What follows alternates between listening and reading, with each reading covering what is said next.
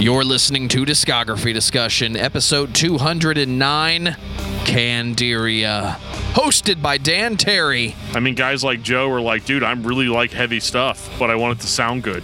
John Beatty. I feel like the balls of this band have been taken away by mixing and mastering. And Joseph Wren. Somebody should have mentioned this fucking band to me. That's what I have to say. Presented by DiscussMetal.com.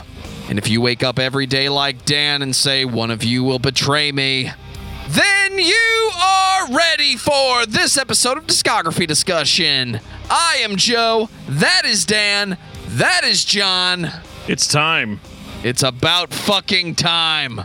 Candiria. I mean, what is there to say about Candiria that hasn't already been said? Well, there's a lot, actually. This band is all over the place in every sense of the word. Probably the only metal band that's truly progressive without falling into the stereotype of progressive metal. Yeah, I mean, that's fair enough, because they definitely don't play progressive metal. The progressive part of them really lies in their ability to stop on a dime and go into a completely different genre. And I'm not talking about, like, you know, the death metal bands that, you know, are kind of like thrash bands, if those exist. But I think that it's more like, or it's not like a metalcore band that sometimes does deathcore breakdowns.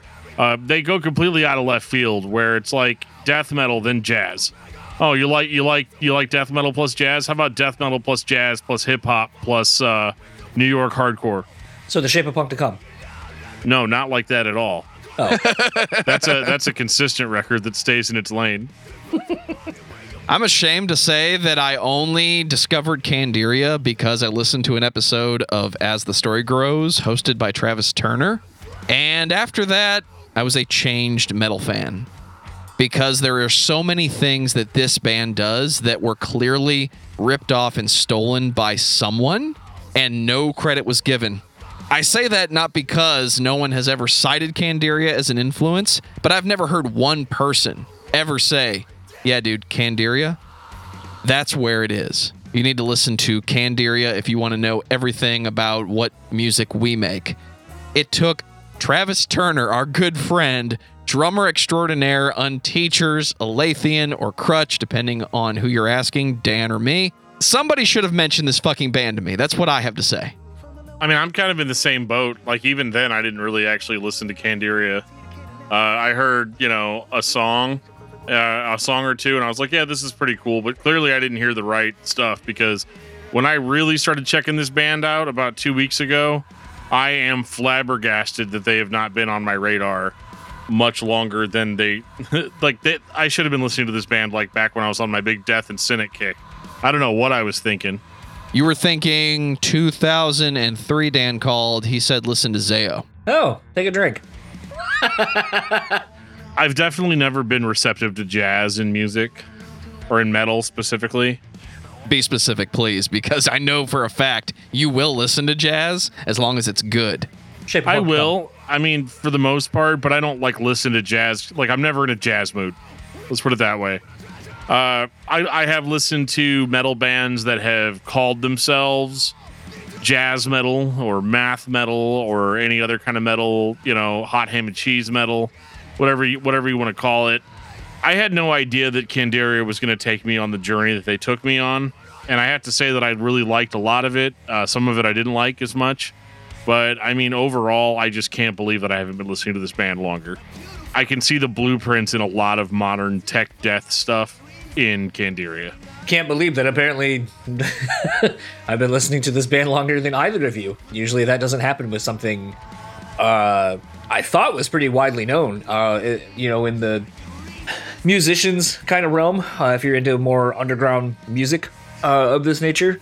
Perhaps it's just because, you know, as I was telling Dan, a friend of mine actually tried out for one of Carly's other bands, and he has been a huge Candiria fan, and is always playing it. Same with, like, Botch. That's how I got introduced to Botch. That's how I got introduced to shit like Reggie and the Full Effect. So, you know, there's always seemingly that one person who kind of shows you these fringe weird bands. I honestly would have assumed you guys were kind of more in tune with it, and not having been fans so recently of it. Now you know why I'm frustrated, because this is the origin of everything as far as I'm concerned. They have nu metal characteristics, groove characteristics. They throw hip hop in at any point. There's the New York hardcore, and then full sections of jazz improvisation. I dare say everything here is something I'm going to like. So you're right. Somebody should have said something, but I think it's an unfortunate characteristic of this band that more people don't talk about them because they should. How many friends do you have that listen to Opeth, that listen to hip hop, that listen to Between the Buried and Me, and talk about how progressive and intricate and technical their favorite band is, especially back in the day? Candiria kills everyone. They're more hardcore than some. They're more technical than most. And I have a very hard time giving you an example of somebody that's more technical than this band 100% of the time. I mean, what else is there to say? I mean, this band is highly underrated. If you want to do, understatement of the year. I think what's interesting about this band is I can't think of a band that really touches on so many things that I'm into that necessarily we haven't seen on discography discussion. Like, I'm excited to talk about the hip hop stuff because this is legit hip hop. This isn't like, I'm not saying that the only thing you've done so far is NF. You guys really have never delved into this on the show. So I'm like hip hop, metal, weird like electronic music kind of throwing in some jazzy shit. It's like, this is kind of the most quintessential, like if I bring anything to it, it would be like, yo, Candiria, that's my bag. Like, this has got everything I fucking love in music in one. So I'm excited to do this episode and kind of see what you guys thought of a lot of these records. Because like I said, this has been a band that I've known about for a while and have always enjoyed for their randomness and what they bring to the table. But I'm excited to talk with you guys and kind of see how you felt about it going through the discography. I felt a lot of different things all at once, and there were times where I was actually kind of like pissed off because I might have really liked a riff here and there. I might have really liked a groove. I might have liked a breakdown, and then all of a sudden we're doing something else. But I would say those moments were kind of few and far between as far as like me actually getting upset about it. Well, before we make you stronger with whatever doesn't kill you, I'm going to take this time to say thank you to everyone for listening to the podcast. Thank you for listening and for subscribing. If you are not a subscriber, then you can find everything discography discussion at discussmetal.com. We are on Spotify, Apple and Google Podcasts, TuneIn Radio, Stitcher, iHeartRadio. So if you have an Amazon Echo or a Google Home, you have no excuse. Ask it to play the latest episode of the Discography Discussion podcast, and it will. We're also on Facebook and on Twitter at Discuss Metal. Be sure to like, favorite, and subscribe. It really helps us out. It lets us know you're listening. And now Dan is going to tell us all about 5-star reviews. Hey, we do enjoy our 5-star reviews here on Discography Discussion. We enjoy them so much, we like to read them on the show. So if you leave us a review, I will read it on the show within reason. So, make sure you write a couple of words. Describe how it makes you feel to hear our voices in your ear holes. Got a couple of comments over on Facebook in reference to my interview with Stephen Dale of Starflyer 59, formerly of Project 86. He says, pretty sure he leaked new Starflyer. And I was like, he definitely did. I don't think anybody else knew that there was a Starflyer record that was basically done. And Stephen had no problem letting the entire world know that. He also said, Daniel Rock also says, great episode. Beck was originally set up to be one of the more mainstream labels from Tooth and Nail. It eventually changed completely into a CCM label, but early on it was about getting the albums more mainstream attention and distribution. Take a look at the original lineup of artists for the first several years, and you'd be surprised the awesome variety of albums they put out and how Brandon thought that those were the bands and albums that would penetrate the mainstream. Project 86, Dingies, Pep Squad, Value Pack, Supertones, etc., etc. So yeah, I mean, that was my biggest question is like, what even is Beck Records? I know it's an offshoot of Tooth and Nail, but I don't really know what the point was. Well, apparently apparently another guy named Daniel does in fact know what was going on with Beck. So thank you for that. Let's go back in time for a second, all the way to April 2017, and find out what Travis Turner thinks about Candiria.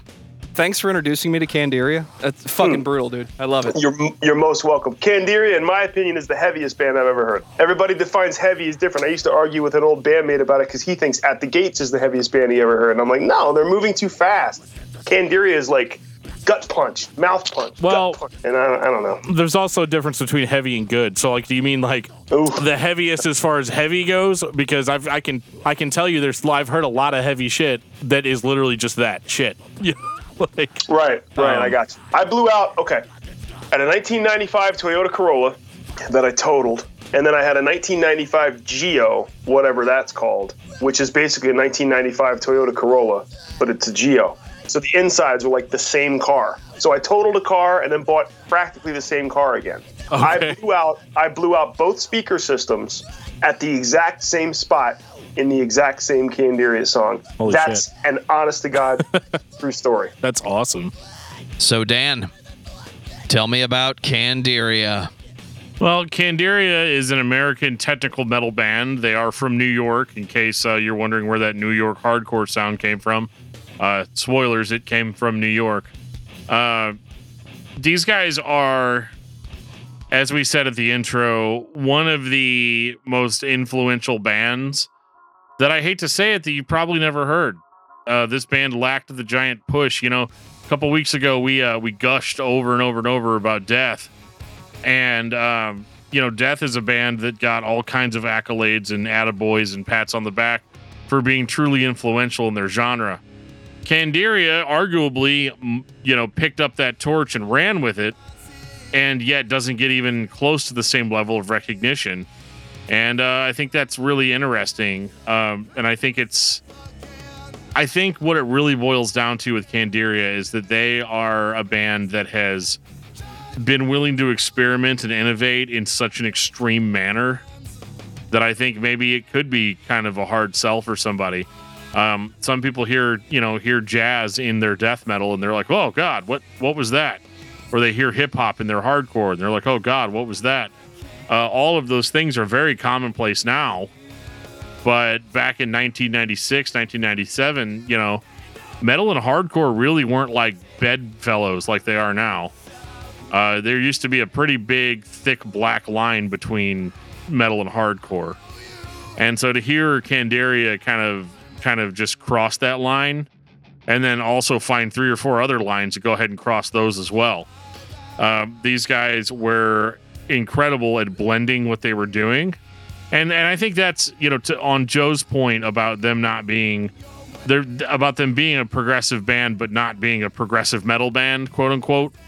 I don't think that the metal that they played was necessarily extraordinary, but it was what they fused it with. I mentioned it early in the episode. I loved playing that clip from our talk with Travis, the original episode on Death, actually, because that was within a day of me listening to Candiria consciously for the first time. The record that I am the most familiar with is the first one I purchased, and also happens to be the last one in the discography while they were sleeping. It's this huge concept that I was worried would be the penultimate release by the band. I was worried would be the ultimate release by the band. I was very much afraid this week that we were going to sit down and talk about this discography and the last record was going to be the best. While that makes sense from a progression standpoint, you want a band that's this good to be good the whole time. I've since listened to the other records, and now this week I've sat down and listened to every single album. While there is a little bit of progression, for the most part, this band does what they do. It's very unique, and elements of it are just stolen by everybody. I don't think you can have buyer's remorse with this band, but I do think they're a band that you either know about it or you don't. Like Dan said, nobody's talking about Candiria, at least not in the conversations that we are a part of. That is very unfortunate because they're doing this better than almost everyone that plays progressive metal. I guess the only way to fully explain what we're talking about is just to get into it.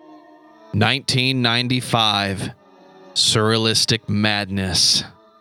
This is one of those rare discographies where I went all the way back to the beginning and listened like from the start, because I tried listening to some songs prior to and not really being able to make heads or tails of them. So I kind of felt like I had to start at the beginning to make that journey. And this record did not sound anything like I thought that it would, because the only album that I was really familiar with prior to us doing this episode was What Doesn't Kill You Will Make You Stronger. So imagine my surprise popping on Surrealistic Madness and it being about 400,000 times better than what I was expecting.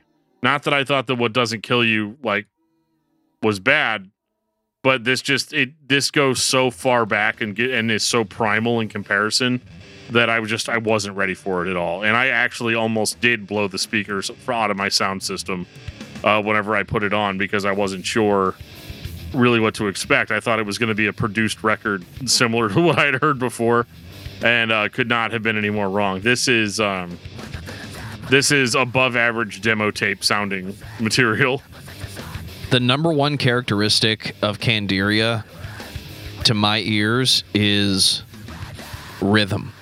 Whether it's the dissonant sounding rhythm guitars playing in sync with one another and creating some point with minimal counterpoint before we bust into the jazz solo, the vocals, the drums, or the entire band together are very syncopated, very intentional, and it doesn't sound like generic polyrhythms, like you play in 3/4 and I'll play in 4/4. It's like somebody sat down and said, here are all the places we can put the rhythm.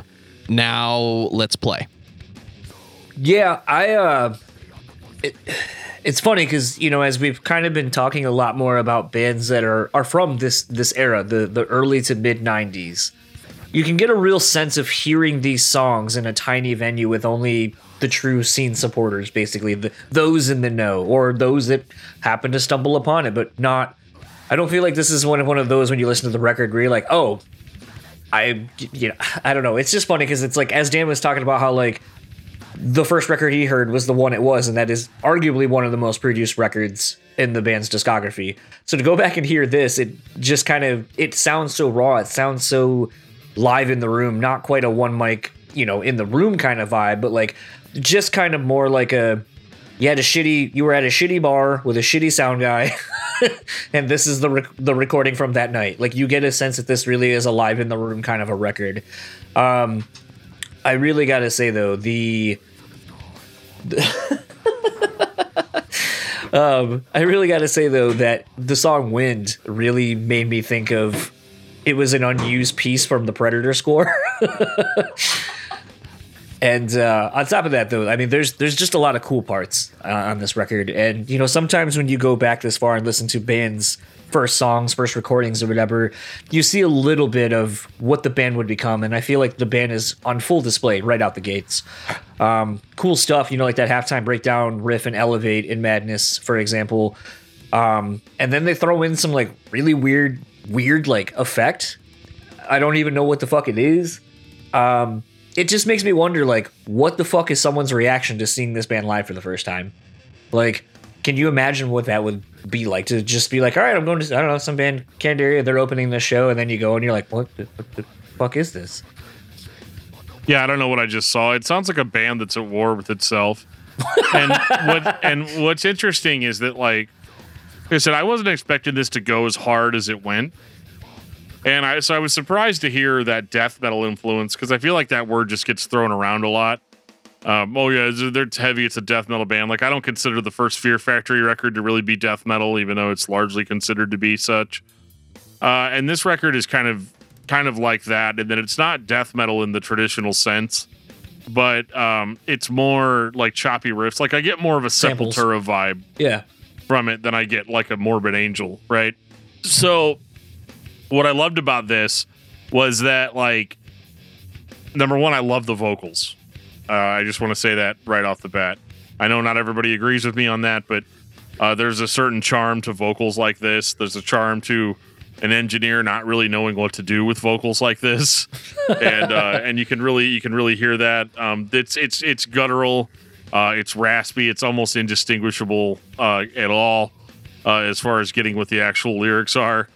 But I think that's super cool. I like the chunkiness of the riffs. And I think what's interesting about this one is this is probably the least amount of elements that they've mixed on one record. Like, don't get me wrong, there are still totally unexpected freak out jazz moments, but then, it is still kind of separated out a little bit more. Like, I don't think they go full like improv jazz until you get to Observing Highways, which is literally just 5 minutes of that. But it's enjoyable. Like, I didn't skip it. I was a little confused as to what CD I was listening to because they hadn't gone that far out of bounds yet. Spoilers, they're going to.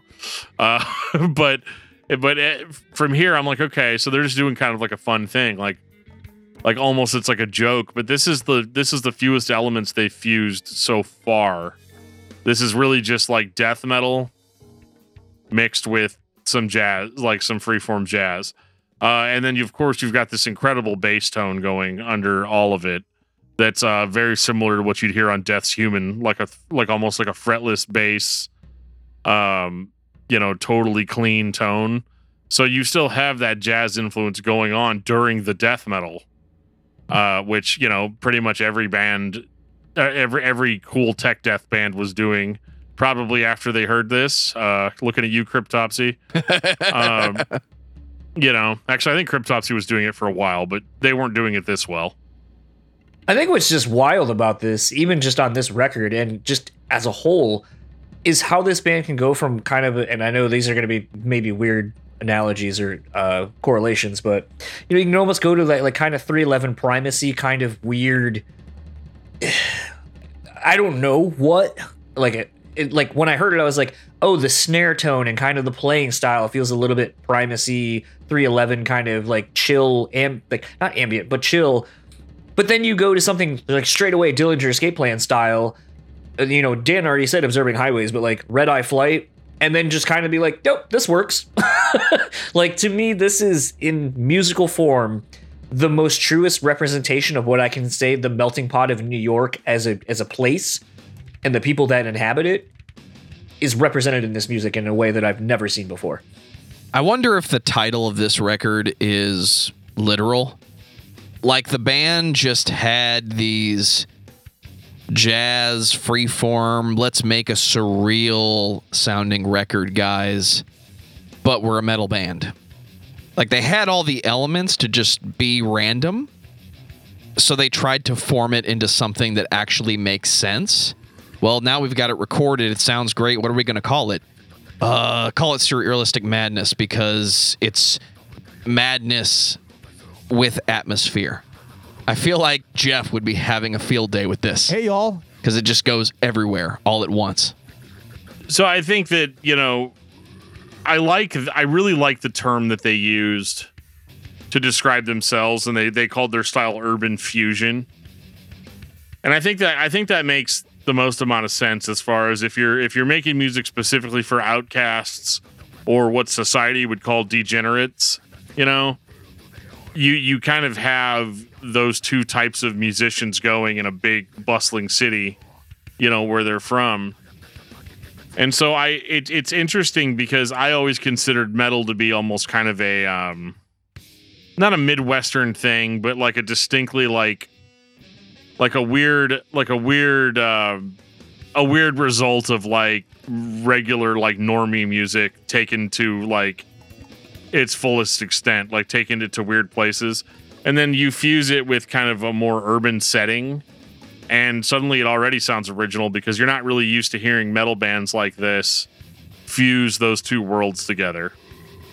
So calling it urban fusion, I think, was really, really smart because that's basically what it is. And the atmosphere that they do create on this record does make you think about a big city. It reminds me, like, the jazz sections remind me of like the jazz music that I would hear on like a PBS video about, going to the library in like 1992.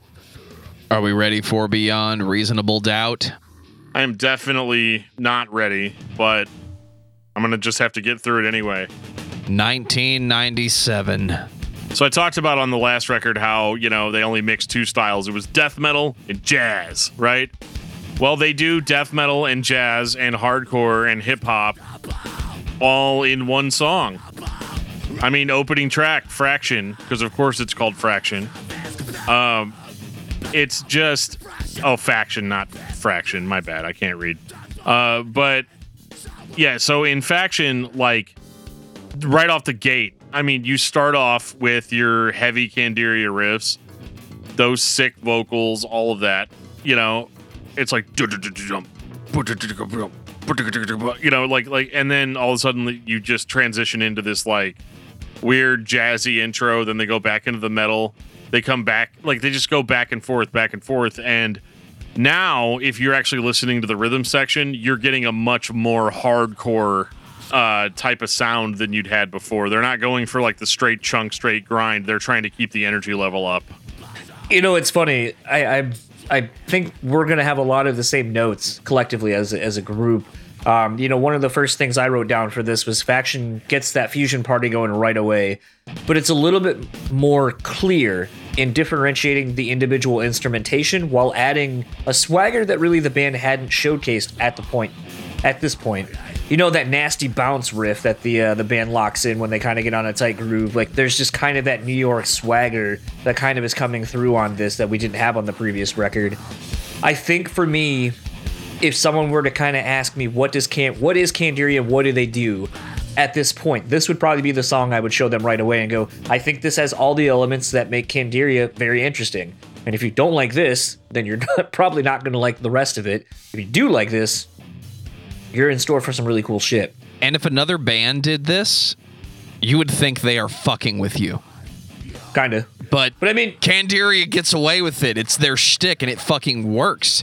I don't know why it works so well. Because you can tell it's authentic. That's why. They're not doing it just to do it. They're not doing it to fuck with us. They're doing it because it's what... they are kind of fucking with us, because who could really do this and have it sound so cohesive without it seeming like, here's kind of where you melded this part and this part because you dropped out for a second and then we're able to bring in a new idea or a new riff. They don't do that. If you're paying attention, there's always a through line of how they got somewhere. And that's the hard part about this is anyone else who would try to do this, like you said, it would be so obvious they're fucking trying. It's not with these guys. It just feels so natural. I wonder if they approached this like a jazz record, because they are dissonant enough and they are rhythmic enough. Dissonance and rhythm are at the core of all jazz. So how do you take good players a step further? Well, you could try turning up the volume and distorting the guitars and go ahead and scream the vocals. Let's see what happens. I could see that coming out of jazz more than I can see jazz going into metal. But that's clearly not what happened. I feel like maybe with some of these kind of bands, though, I feel like they play around with a lot more jazz chordings and so forth. To kind of do, like what you say, some of those like more dissonant things. That is kind of how jazz sort of gets formed. And isn't kind of jazz, it's not an accident. You just play it again, and then it was meant to be there. Or bend the note. Sure. I mean, the thing that's kind of crazy about this record, too, is, like Dan said, there's more hip-hop actually coming through on this. And gotta say, fucking all about it. Paradigm Shift is one of the first songs we see with that kind of coming through. And again, I can't help but think of, like, what is a kid who's grabbing this and just going, what the fuck? They're rapping now? And it's good? But for me, I'm more of a fan of, like, give me the mental politics kind of songs. Give me that where it's straight hip-hop for the whole song. And it's kind of got that sweet spot of hip-hop for me where you just have, like, a handful of MCs basically trading bars back and forth. And it just, over a really cool melody, and it really kind of reminds me, for me, of, like, Dilated Peoples, The Roots, Jurassic 5, those hip-hop groups that had a couple of different voices within the group, but also were able to kind of play around with actual instrumentation, looking more at Jurassic 5 and The Roots for that. But, even Dilated Peoples using actual arrangements of songs with musicality to them. And I think that's kind of the really cool thing about this, is it kind of really just hits on that old school hip hop vibe for me. Just kind of feeds that. Something maybe for Dan, this is a good question I'll throw to you. How much influence do you think Candiria had on a band like Blood Has Been Shed for some of the weird shit they started doing? Quite a bit, actually. I was going to bring up Blood Has Been Shed. There's a lot of similarities as far as especially like chord progression. And it's funny too, because like I don't think that Blood Has Been Shed sounds that much different than this. Not musically. At times, no. However, I would still call Blood Has Been Shed like a metalcore, kind of band. But for some reason, I don't feel that way about this. And I think the key difference is that Blood Has Been Shed was still kind of staying in their lane as far as overall sound goes. Like they're using, I know that sounds crazy because their lane's crazy and all over the all over the road. Yeah, it is. Their lane is it's like a piece of road with trees in the middle of it and stop signs everywhere, and but Candiria, they don't drive in the road. Where they're going, they don't need roads, right? Got a light. So it's a very similar experience, yes. And you can almost hear moments on these records where Blood Has Been Shed may have even just lifted directly from Candiria. But one thing that I think is really important, this is where I'll flex my vocalist muscle here a little bit. It's interesting to me how much better the vocals are between this album and Surrealistic Madness, where on that record he kind of just did the vocals. He just did the hardcore or the metal screams and everything over it. On this record, he's trying really, really, really hard to change up his delivery. His delivery is literally whatever the song calls for, in a way that most vocalists aren't able to do. A lot of vocalists lock into a certain delivery, and they give the same generic delivery throughout the whole record. This album's interesting because there is a hip-hop swagger even to the way he delivers the screamed vocals. And it's something that I haven't ever really heard out of any other metal bands that I can think of, like before the new metal movement kind of came along. It's very rhythmic, it's very scatty, it's all over the place. But whenever you really listen to each song individually as its own unit, his vocal delivery is actually like genius. The way he screams over it, because at first I was like, okay, so he's doing kind of a Max Cavalera thing, like as a vocal, especially on this record where he's a little bit more shouty, a little bit less growly, and he has an aesthetic, or he has a cosmetic similarity to Max Cavalera in his delivery, except even Max still just kind of does one thing, whereas here, I mean, dude is just going all over the place, and even whenever a song's in an insane time signature, he will adjust his vocals accordingly. And that's not something that you get out of a lot of screaming vocalists. Absolutely not. 1999. The process of self-development. So, something I want to bring up, because I forgot to bring it up previously. What kind of music do you think is contained within a Candiria album based on the album covers themselves? Like, when you're going through a record store and you were to see that, what do you think it would be based on the album cover? Early on? No, like these first three records. Just looking at these first three records, if I didn't read the name of the band and I was only focusing on the artwork, jazz fusion or funk, some type of fusion, alternative fusion, whatever you want to call it, it would be some type of... It wouldn't be straight metal, let's put it that way. See, it's weird because when I looked at it, I would almost kind of get more of a like grunge kind of aesthetic, like maybe like a COC, Alice in Chains kind of vibe, like those early record covers that they used to have. So I'd almost feel like it would be like stoner metal. But it was just weird as I was kind of looking at these as the only visual thing I had to go with these records. I just kind of kept looking at it going like, these album covers are really fucking weird. And I don't necessarily know that they correlate to the music contained within, but I also think they're equally as fucking weird. So maybe it's a perfect marriage for all of them. But it was just kind of an interesting... This whole discography really just kind of made me start thinking of, like I said, it's kind of beating the dead horse for me right at this point, but it's... Leave Bojack alone, John. Sure. But it's just kind of what were people, because I know how people talk about it now with the band being around for as long as they have, but when this shit was coming out, how were people reacting to this? Because it just is so different. There was nothing like it. I mean, I'm even kind of looking at Method of Expression. Everything that the band does and did on the last record is on full display here, but like kicked up a notch. I would love to find out, and Dan maybe knows some of this, or maybe has. In all the Googling I did for this discography discussion, I could not find any of the rappers that were on any of those tracks specifically, which is going to come into play on the next record. But it's so interesting. Carly's varied vocals on this, between how he raps, between sort of Dan's love of his, more aggressive vocals, which I'm not necessarily a fan of at all times, but I think works with the sound the band has. I love how the band has been able to balance, and it's something I think could be a detriment to this band, is that they are able to find a way to balance the heavy and ambient and groove. And while it does feel a tad disjointed, there's something about it I like. It's almost like a great playlist band, as Joe sometimes will say with some of the previous discography discussions you guys have done. Sometimes I want to listen to Ice Cube, and then listen to Gojira, and then Hatebreed, and then listen to some pop music.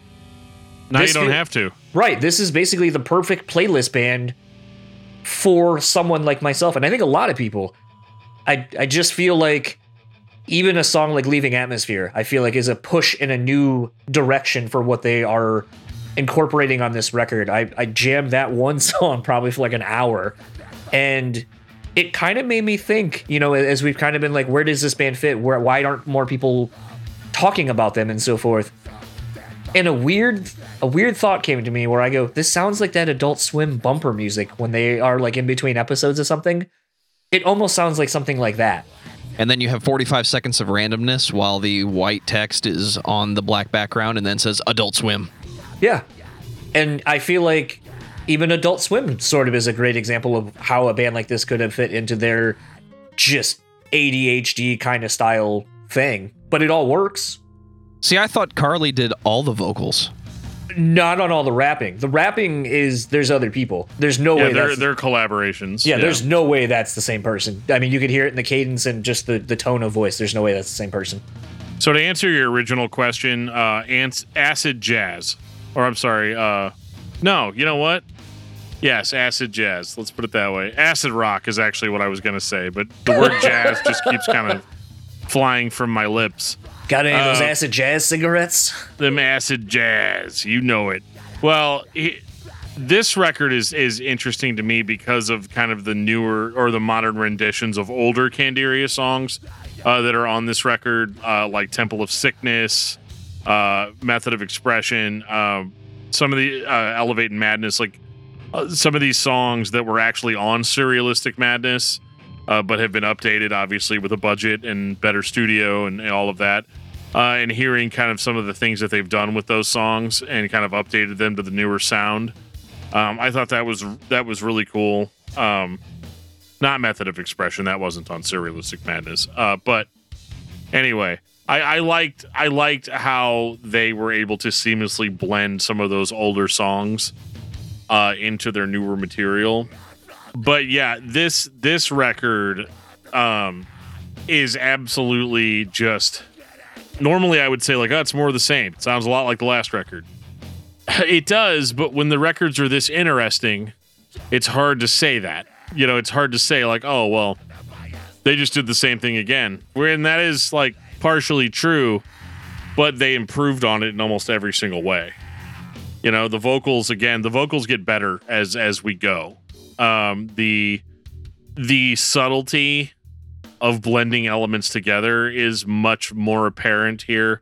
They're starting to really carve together an actual sound that's unique of their own, that's more than just we're going to stop now and then we're going to play this jazz part and then we're going to go back into the heavy part, then we're going to stop and do this weird break and then we're going to go off time. Like they did some of that more basic stuff on the previous two records. By the time you get here, I mean, Process of Self-Development couldn't be a more apt title, for a record, in that, like, Temple of Sickness on this record is better than Temple of Sickness on Surrealistic Madness. It just is, because you've got a more experienced band pulling this style off better than they ever have before. And yeah, the hip hop stuff I found myself enjoying quite a bit. And like you said, John, I think part of it is just because it's legitimate. You know, this isn't like a Fred Durst coming in and being like, all right, man, I'm going to become the greatest rapper of all time.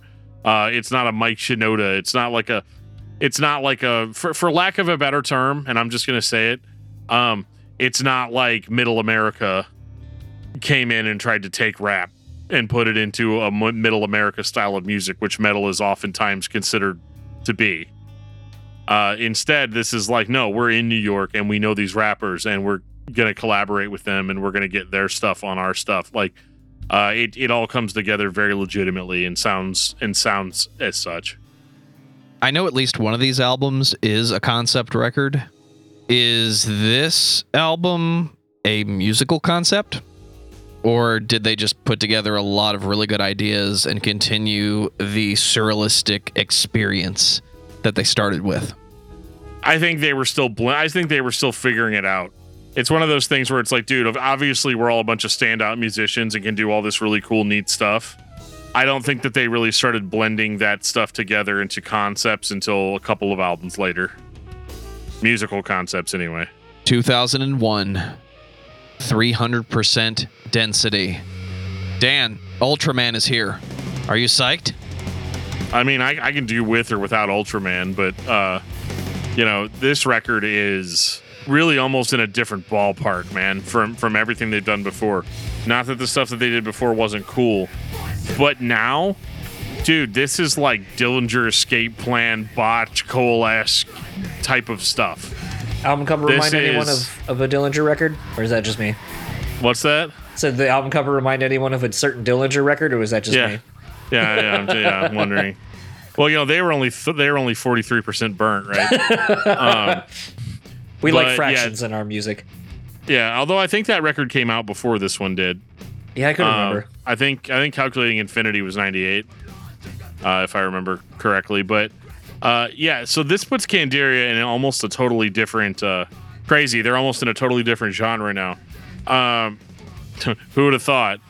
But this record is insane, and I like it more. I actually like it more than Calculating Infinity. It's a little bit more subtle, you know. Said no one ever about Candiria. But it is. I mean, compared to that first Dillinger record, it is for sure. Pretty subtle. It's a little bit more. I almost want to say it's a little bit more mature.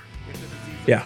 You know, sometimes I feel like with bands like Dillinger, it's like the whole monkeys with a typewriter scenario where like eventually somebody's going to come up with something that's going to just happen to be genius. Whereas this actually was like legitimate, like you had actually like educated people, proven musicians sitting down and making something really, really great. And here they're not like, let's stop on a dime and go into a jazz part, or let's throw a whole bunch of hip hop in for because we feel like it that day. This is a much more concentrated effort than anything else that they've done before. And what comes out of it is almost a completely unique sound out of all of their other records. I don't think they have another record that sounds like this. No. I mean, you're absolutely right. This does sound like the band maturing, which is weird because a lot of the styles they are able to incorporate, I think you have to be a mature musician to be able to pull off some of those kind of things. For me, I feel like they maybe wanted you to think this album was just going to be all heavy as hell. But I mean, the way the first few songs start the record. And then Mass leads the way to probably my favorite of the group's hip-hop leaning songs. Words from a Lexicon. I swear to fucking God, that's Redman that starts off the first verse. It's the same cadence. He uses kind of Redman's calling card of, referring to himself as Doc. That's one of his monikers. Again, I can't find any fucking info on who's on any of these hip-hop tracks throughout the band's discography. So if anyone listening to this has any information as to who's on these tracks, please let me know, because I would love to go find some of these other MCs and so forth and go see what they've got beyond these songs. And maybe those are in the liner notes, but like I said, I'm surprised between Google being a thing, I couldn't find any information on these people. But this just as a whole feels those songs kind of have just that classic New York East Coast style hip hop going on with whoever's on that song. I mean, by and large, I mean, sort of like we did last week with The Mirror, Candiria is kind of the same. It's great. They push themselves in really interesting ways. They write interesting songs. It's a great record. What else can you fucking say? I'm loving that basically this is the second record in a row where they're ending the last song on kind of a very ethereal jam kind of thing. I'm down for more of that. I almost wish maybe they would kind of explore that even more. I sometimes do wonder as this discography moves forward, and there are EPs and there are like remix albums and so forth. I would almost like to see, this would be a band I think would actually benefit from, here's our full length. If we're going to put out an EP in between that of some other new music, I think that would really, they would be a band that would benefit from doing that, where you just kind of get to see the stylistic evolution of where the band is currently between album cycles. And then we just wouldn't talk about it, and then we would be totally shocked when the next album sounds totally different, right? Well, for the sake of this show, yes, we would not want EPs to be in between. But as a music fan, sometimes I feel like that's the thing that's crazy about when you know that a lot of people are writing at all times, or maybe there were ideas from a recording session that weren't used, but then get picked up for another recording session for the next album. And so it just kind of, they are a band where I feel like maybe it would have been cool to kind of hear the in-between ideas on stuff and see where maybe they were wanting to go, but then we're like, I'm not really feeling that.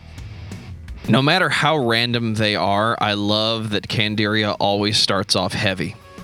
That is their signature to me. If they have a signature, dissonant, heavy groove. And they do it on every record. It sets you up for the surprise if you don't know what's coming, but then when the jazz and the other elements, the hip hop comes in, now you're open and ready to receive whatever that vibe is going to be. So I know you like Words from Lexicon. My favorite was Advancing Positions.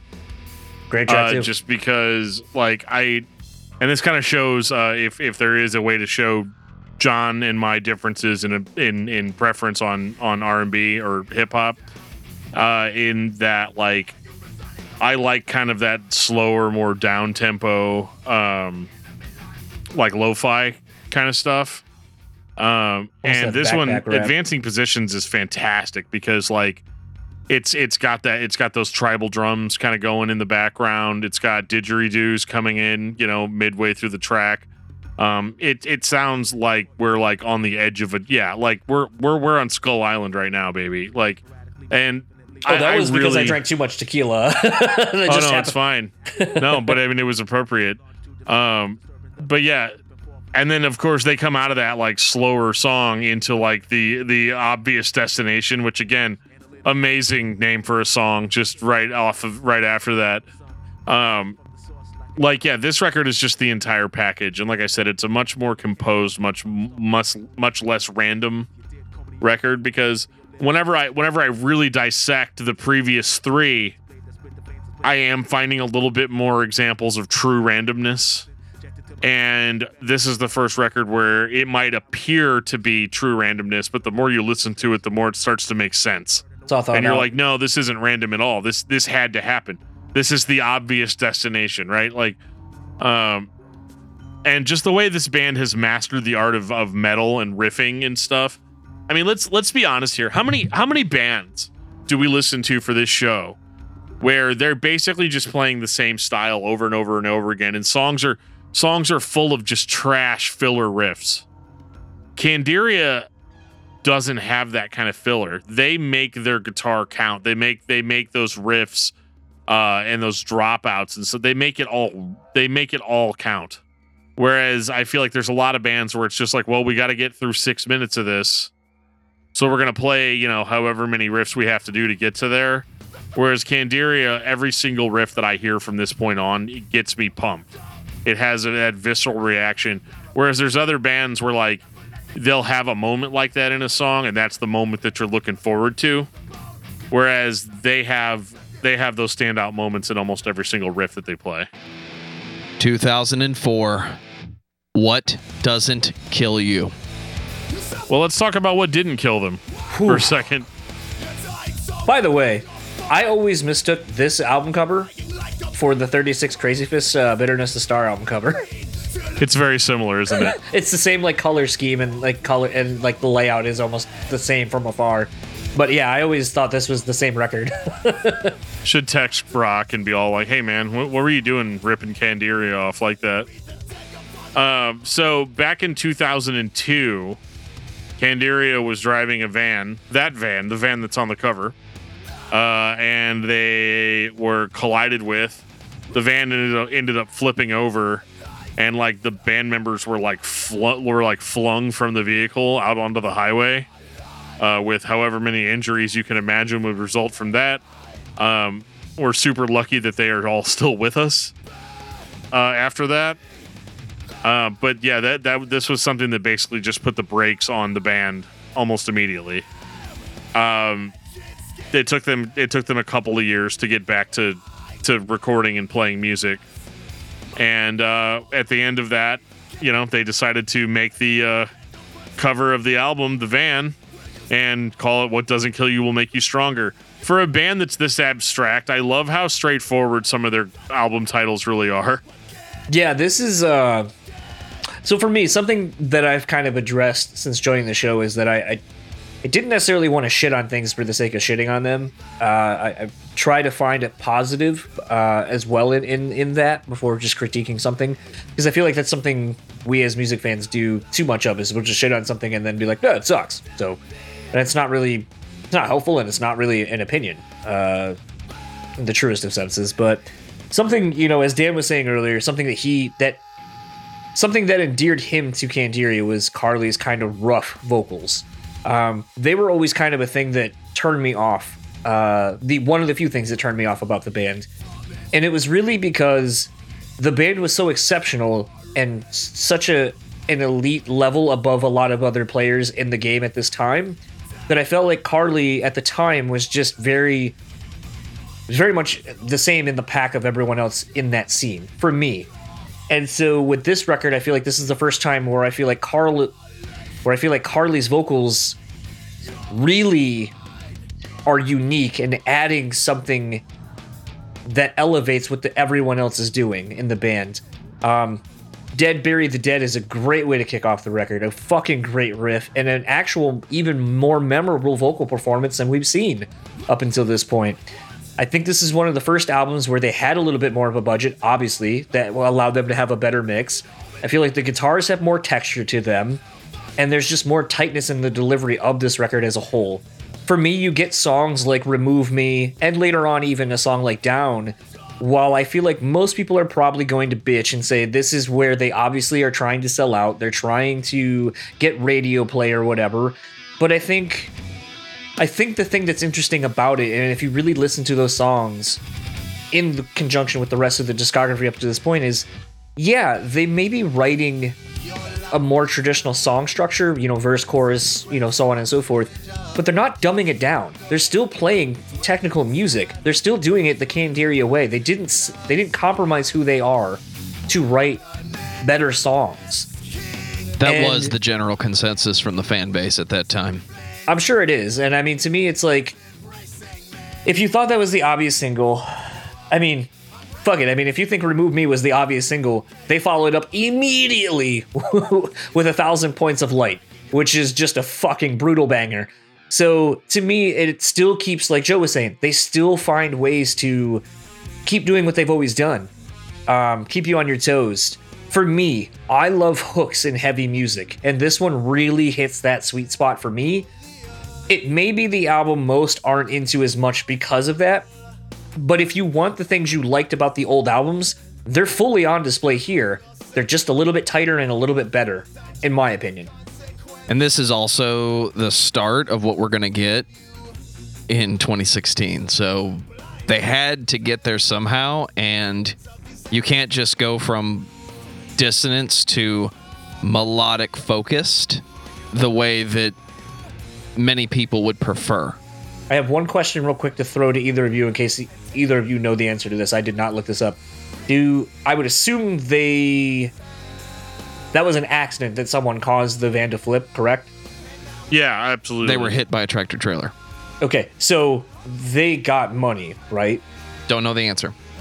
Okay, I was gonna Yeah, say, I don't know that either. Okay, because I was gonna say, do we potentially know if they dump some of that money into this record, and that's where we're kind of getting the better sound from? I don't know. Okay, just wondered. It's a different record company. I mean, we could mention that if we want. That this is like the 5th record company they've had, or 4th at this point. Well, it's the only record. It's the only record that sounds this way. So it was just one of those where I wonder if they were like, "Hey, we have some money now, so let's dump it back into the band." Yeah, I mean, the vocals are better. The overall sound is significantly stepped up, which this is where I'm going to be me for a minute and say, like, part of the appeal to me for Candiria was how heavy and brutal they were.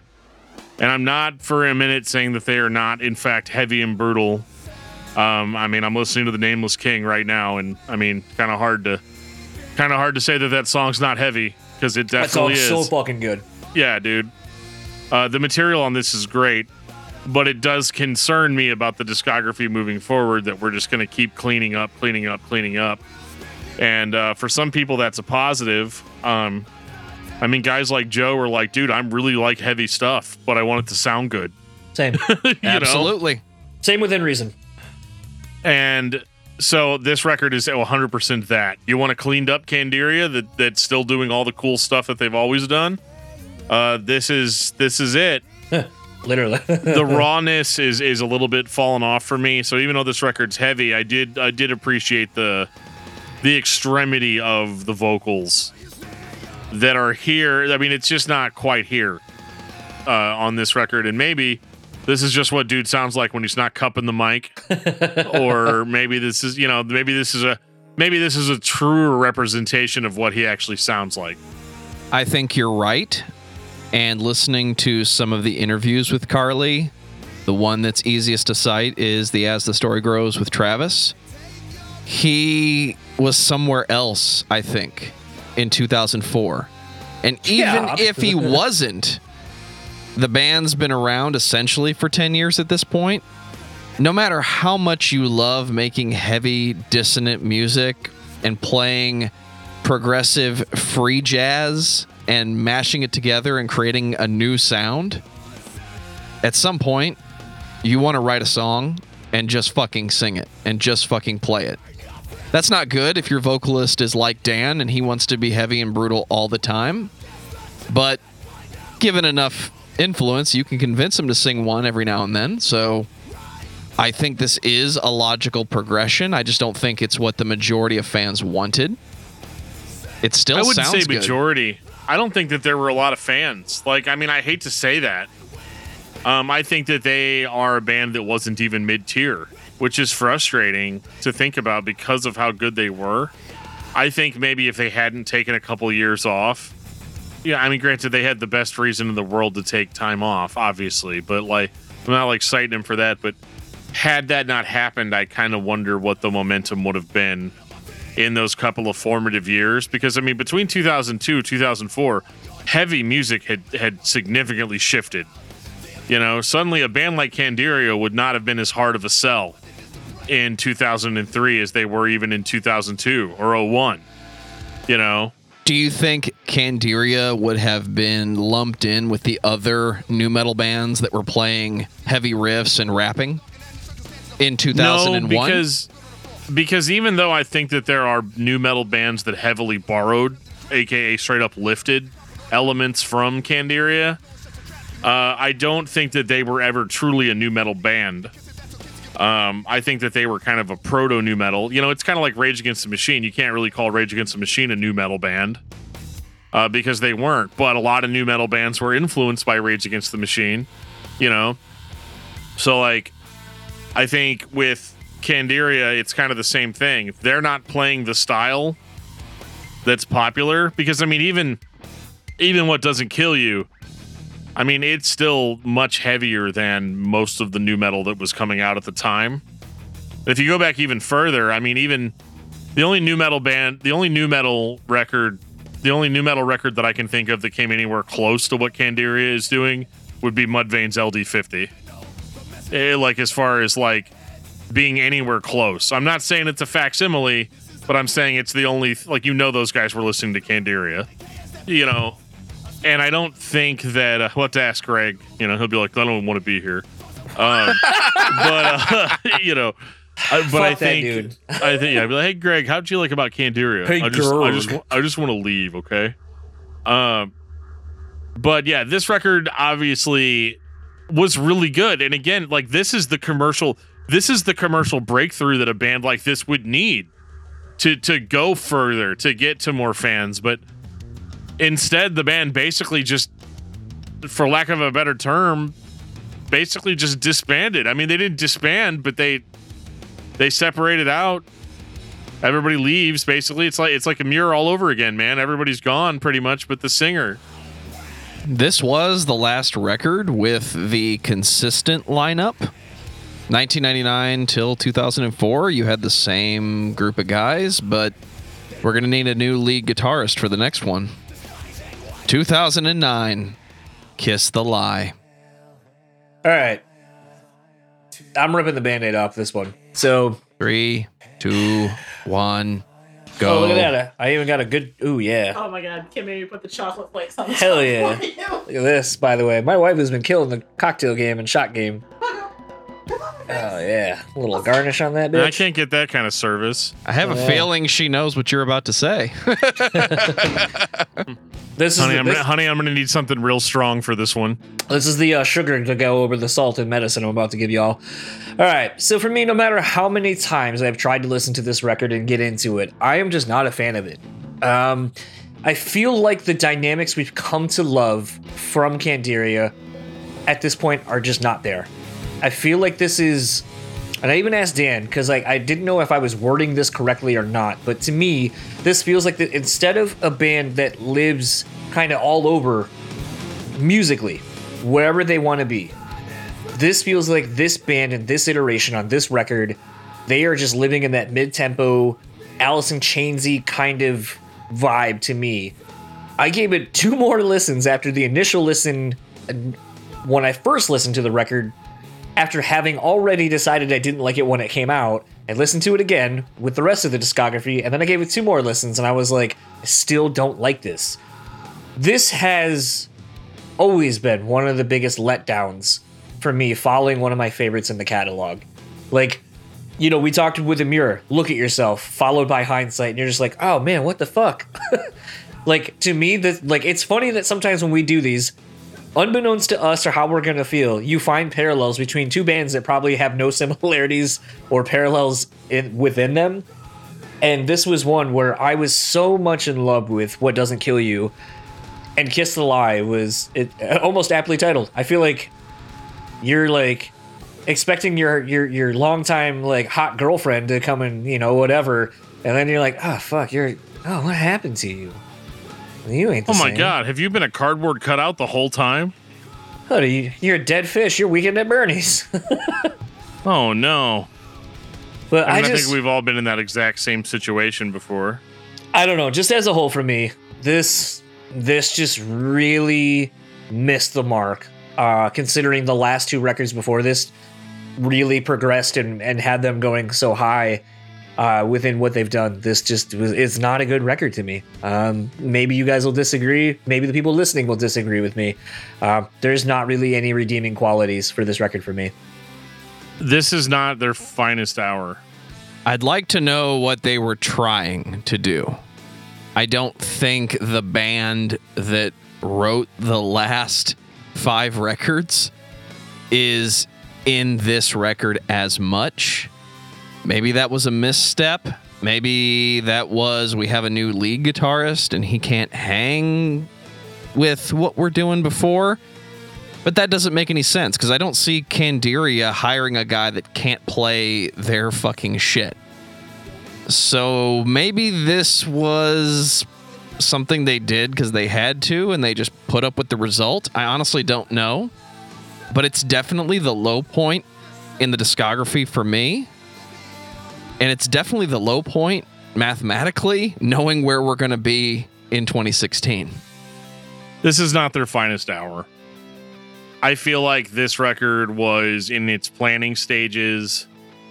I think that the band hadn't fully recovered from their accident. I know that sounds crazy, but these sort of things last. It takes a long time to recover from something like this, even mentally. Even if you're fully physically recovered from something, the mental strain that you're going to associate with just driving and going places and doing things after this, and I don't know if that's what's going on or not, but I feel like it is. I feel like this is a whole bunch of ideas they had that kind of got mulled around, and at some point there had to have been some sort of pressure put on the band to the extent where they're like, you need to get this out. And that's how you end up with a record like this, where it sounds like, I mean, it's got kind of some Candiria stuff going to it, but like the problem is everything you've released up to this point's been a masterpiece. Pretty much. And then now it's like, for another band, what this reminds me of a lot, actually, is, I hate to keep bringing up Sepultura, but it reminds me of like the first Sepultura album that came out after Max Cavalera left the band, where like it's not bad, but it's not the same. And it's very obvious that it's not the same. And the ideas don't flow together very well. They seem disjointed again. It almost sounds like something that should have come out before What Doesn't Kill You Makes You Stronger, and absolutely does not succeed as a follow-up to that record. That's just the cold hard truth of it, and it's just not great. But it's like, I'm not going to harp on the band too much in the sense that, like, I mean, you gave me a bunch of masterpieces, so I'm going to let it go. I'm going to get over it. It's time. 2016, While They Were Sleeping. This guy's a little bit different. So you've got the more almost clean vocal approach that Carly's using here, that we've kind of become accustomed to over the past few records. I feel like this is a legitimate attempt at a return to form. I don't think that it's successful because we're still kind of, they are kind of trying to bring the jazz thing back a bit. They're trying to make that off-kilter sound. But like, man, I just kind of like listening to this album wondering like where the hip-hop collabs are and where, you know, the freeform jazz is and where all that stuff is. Because as time goes on, I'm starting to feel like they're just becoming a metal band that's churning out records. Like, objectively, they're not. I mean, they waited, 9 years between records or something like that. 7 years. I can't do math very well. It's true. But like, for such a long wait, this is absolutely better than Kiss the Lie. However, it is absolutely not better than What Doesn't Kill You. That record is such a great middle point for their career in that it's like, everything here and before is solid gold. Everything after that, your mileage may vary. And I think a lot of it comes down to the fact that I think they're still trying to make What Doesn't Kill You Will Make You Stronger. But I do think that this record is a really solid attempt, considering it's basically a different band. This is definitely not a return to form. This is the next step for Candiria. This record is a full-on concept, and I would refer you to any of Carly's interviews or writings to fully understand the story. I keep it in my head as this is Escape from New York with Die Hard implications. That is my oversimplification of what is going on. There are characters. Noel is mentioned many times. There is a point where the New Year's ball is dropping and somebody is tied to the pole. So there's revenge plots that happen here, and it's pretty fucking cool. And it sounds like the old school Candiria just went with that idea instead of, well, now we're going to try to do the rock thing, or now we're going to try to bring back what we had before. I don't think they did that. I think it sounds like the next step. The Candiria sound, bring back the jazz, bring back everything that we do, because it's been 7 years, and if we're going to make a record, let's do this shit for real. Well, Joe, I feel like you're in the minority on this record. I feel it feels bad to sit here and know that we've essentially gushed over the entire discography, and that really the only two blemishes on the discography are the two most recent ones. I remember when this record came out, I wondered what the album was going to sound like and what iteration of Candiria I basically was going to get, and putting this on and being bummed almost immediately. I feel like the balls of this band have been taken away by mixing and mastering. The guitar tone on this it's lacking. There's I don't remember the song title, but it's got like a fucking like really like single note, like kind of like it's a solid fucking riff, but it's got no balls behind it because of how it's been mixed. And I feel like that's something that sucks about this album for me, is I feel like it's almost kind of had the legs taken out from it from being as good as it could have been. There are weird, maybe it's me, but when listening to this record, there were times where I'd have to turn a song up because it was very low. I pissed Joe off so much he left. He's gone. There was a time where I ended up having to turn a song down because it was so loud, and then the next song would be so quiet I'd have to turn it up. And I don't know if that was just me or a weird, like iTunes is being weird with some of their shit. I know sometimes that happens.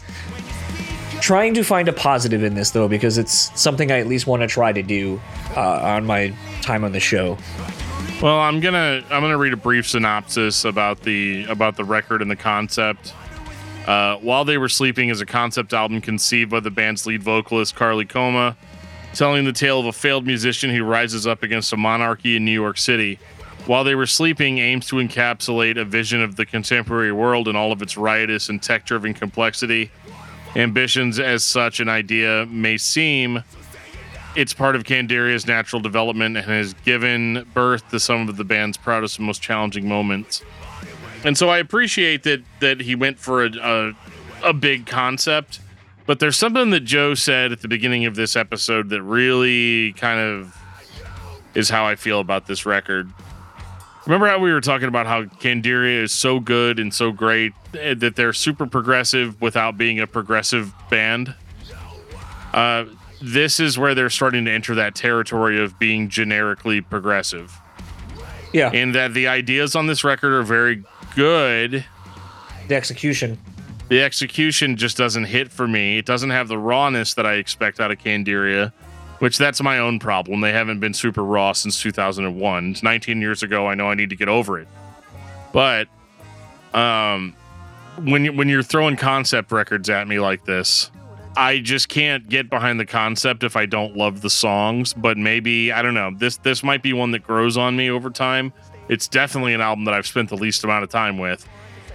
And overall, I don't love it in comparison to their older works. By the way, the song I was thinking of, because I pulled it up while Dan was talking, that song that has that riff that I fucking love, but would be way better if it sounded like the other records, The Whole World Will Burn. That song, if it had a better mix on it, would have been fucking gnarly as shit. And then especially when they come out of that like jangly part right before it, like that, almost like how Dillinger kind of does those like kind of things before, like just pummeling you with something. If it had a better mix on this, would have been way better. 10,000 Tears is also a really solid track. So there are my positives for the record, but by and large, I feel like the things that has made this band stand out are not present on this record, or the last two for that matter. I think this one is the only example that you just need to sit down and listen to the whole album. It's kind of like Colors. Alaska, great record, but you can listen to any of the tracks. The Silent Circus, you can listen to the tracks. Colors, you have to listen to it hundreds of times, in my opinion, before you can listen to a track and understand the concept of what is going on. This one, you're right, it's not mixed the same. It doesn't sound the same. I don't know what iTunes has going on that the levels changed on you, but the physical album CD that is still in my car, and I listened to more times this week than I care to admit. It's one of those start to finish records that doesn't sound like what they've done before, but the band that's been around since 1995 clearly put this together. You could almost take this story and even the record and say, this is going to be the rock opera that you're going to go and sit and watch for the next hour and a half. I think something like that would be really cool, but I don't think that's what the majority of Candiria fans want. I think you'd have to be some form of diehard to have the same opinion in 1995 that you have in 2016 or today in 2021. This one's really cool to me, and it's not the best record by Candiria, but it's the high point in the discography for me. That's fair enough. No, I mean, I'm glad that you got something out of it that I didn't. But yeah, I'll have to check a little bit more into the lyrics. I haven't been huge on lyrics this episode. I just, after reading all of Amir's lyrics last week, I was kind of done with lyrics for a while. And yeah, I mean, I think overall though, I mean, these guys are still the real deal. I definitely would like to hear a return to heavier, but I think if this band has told us anything over the years, they don't really care how we feel about it at all. And I think that's really the mindset to have when you're making challenging progressive music. Final thoughts on Candiria, John? Well, I think this is definitely a band that has something for everyone. I think the other parts might be too far in those other directions that maybe others won't enjoy as the thing they are into. This is definitely a band that has found a way to be influential to so many and remain true to themselves in the process as well. As we've kind of hit on and as we have seen countless times, that only gets you so far. And more often times than not, that doesn't get you anything. Dan, what about you? I think that Candiria is really a hidden gem of a band that I feel like was heavily influential in the development of heavy and techie music as we know it now, but remain largely uncredited for it. It's kind of not fair, really, in a way. I look at their Spotify numbers and I'm just like, come on, man. Like, there's got to be more. There's got to be more people out there that appreciate this. You're that meme? Come on, do something.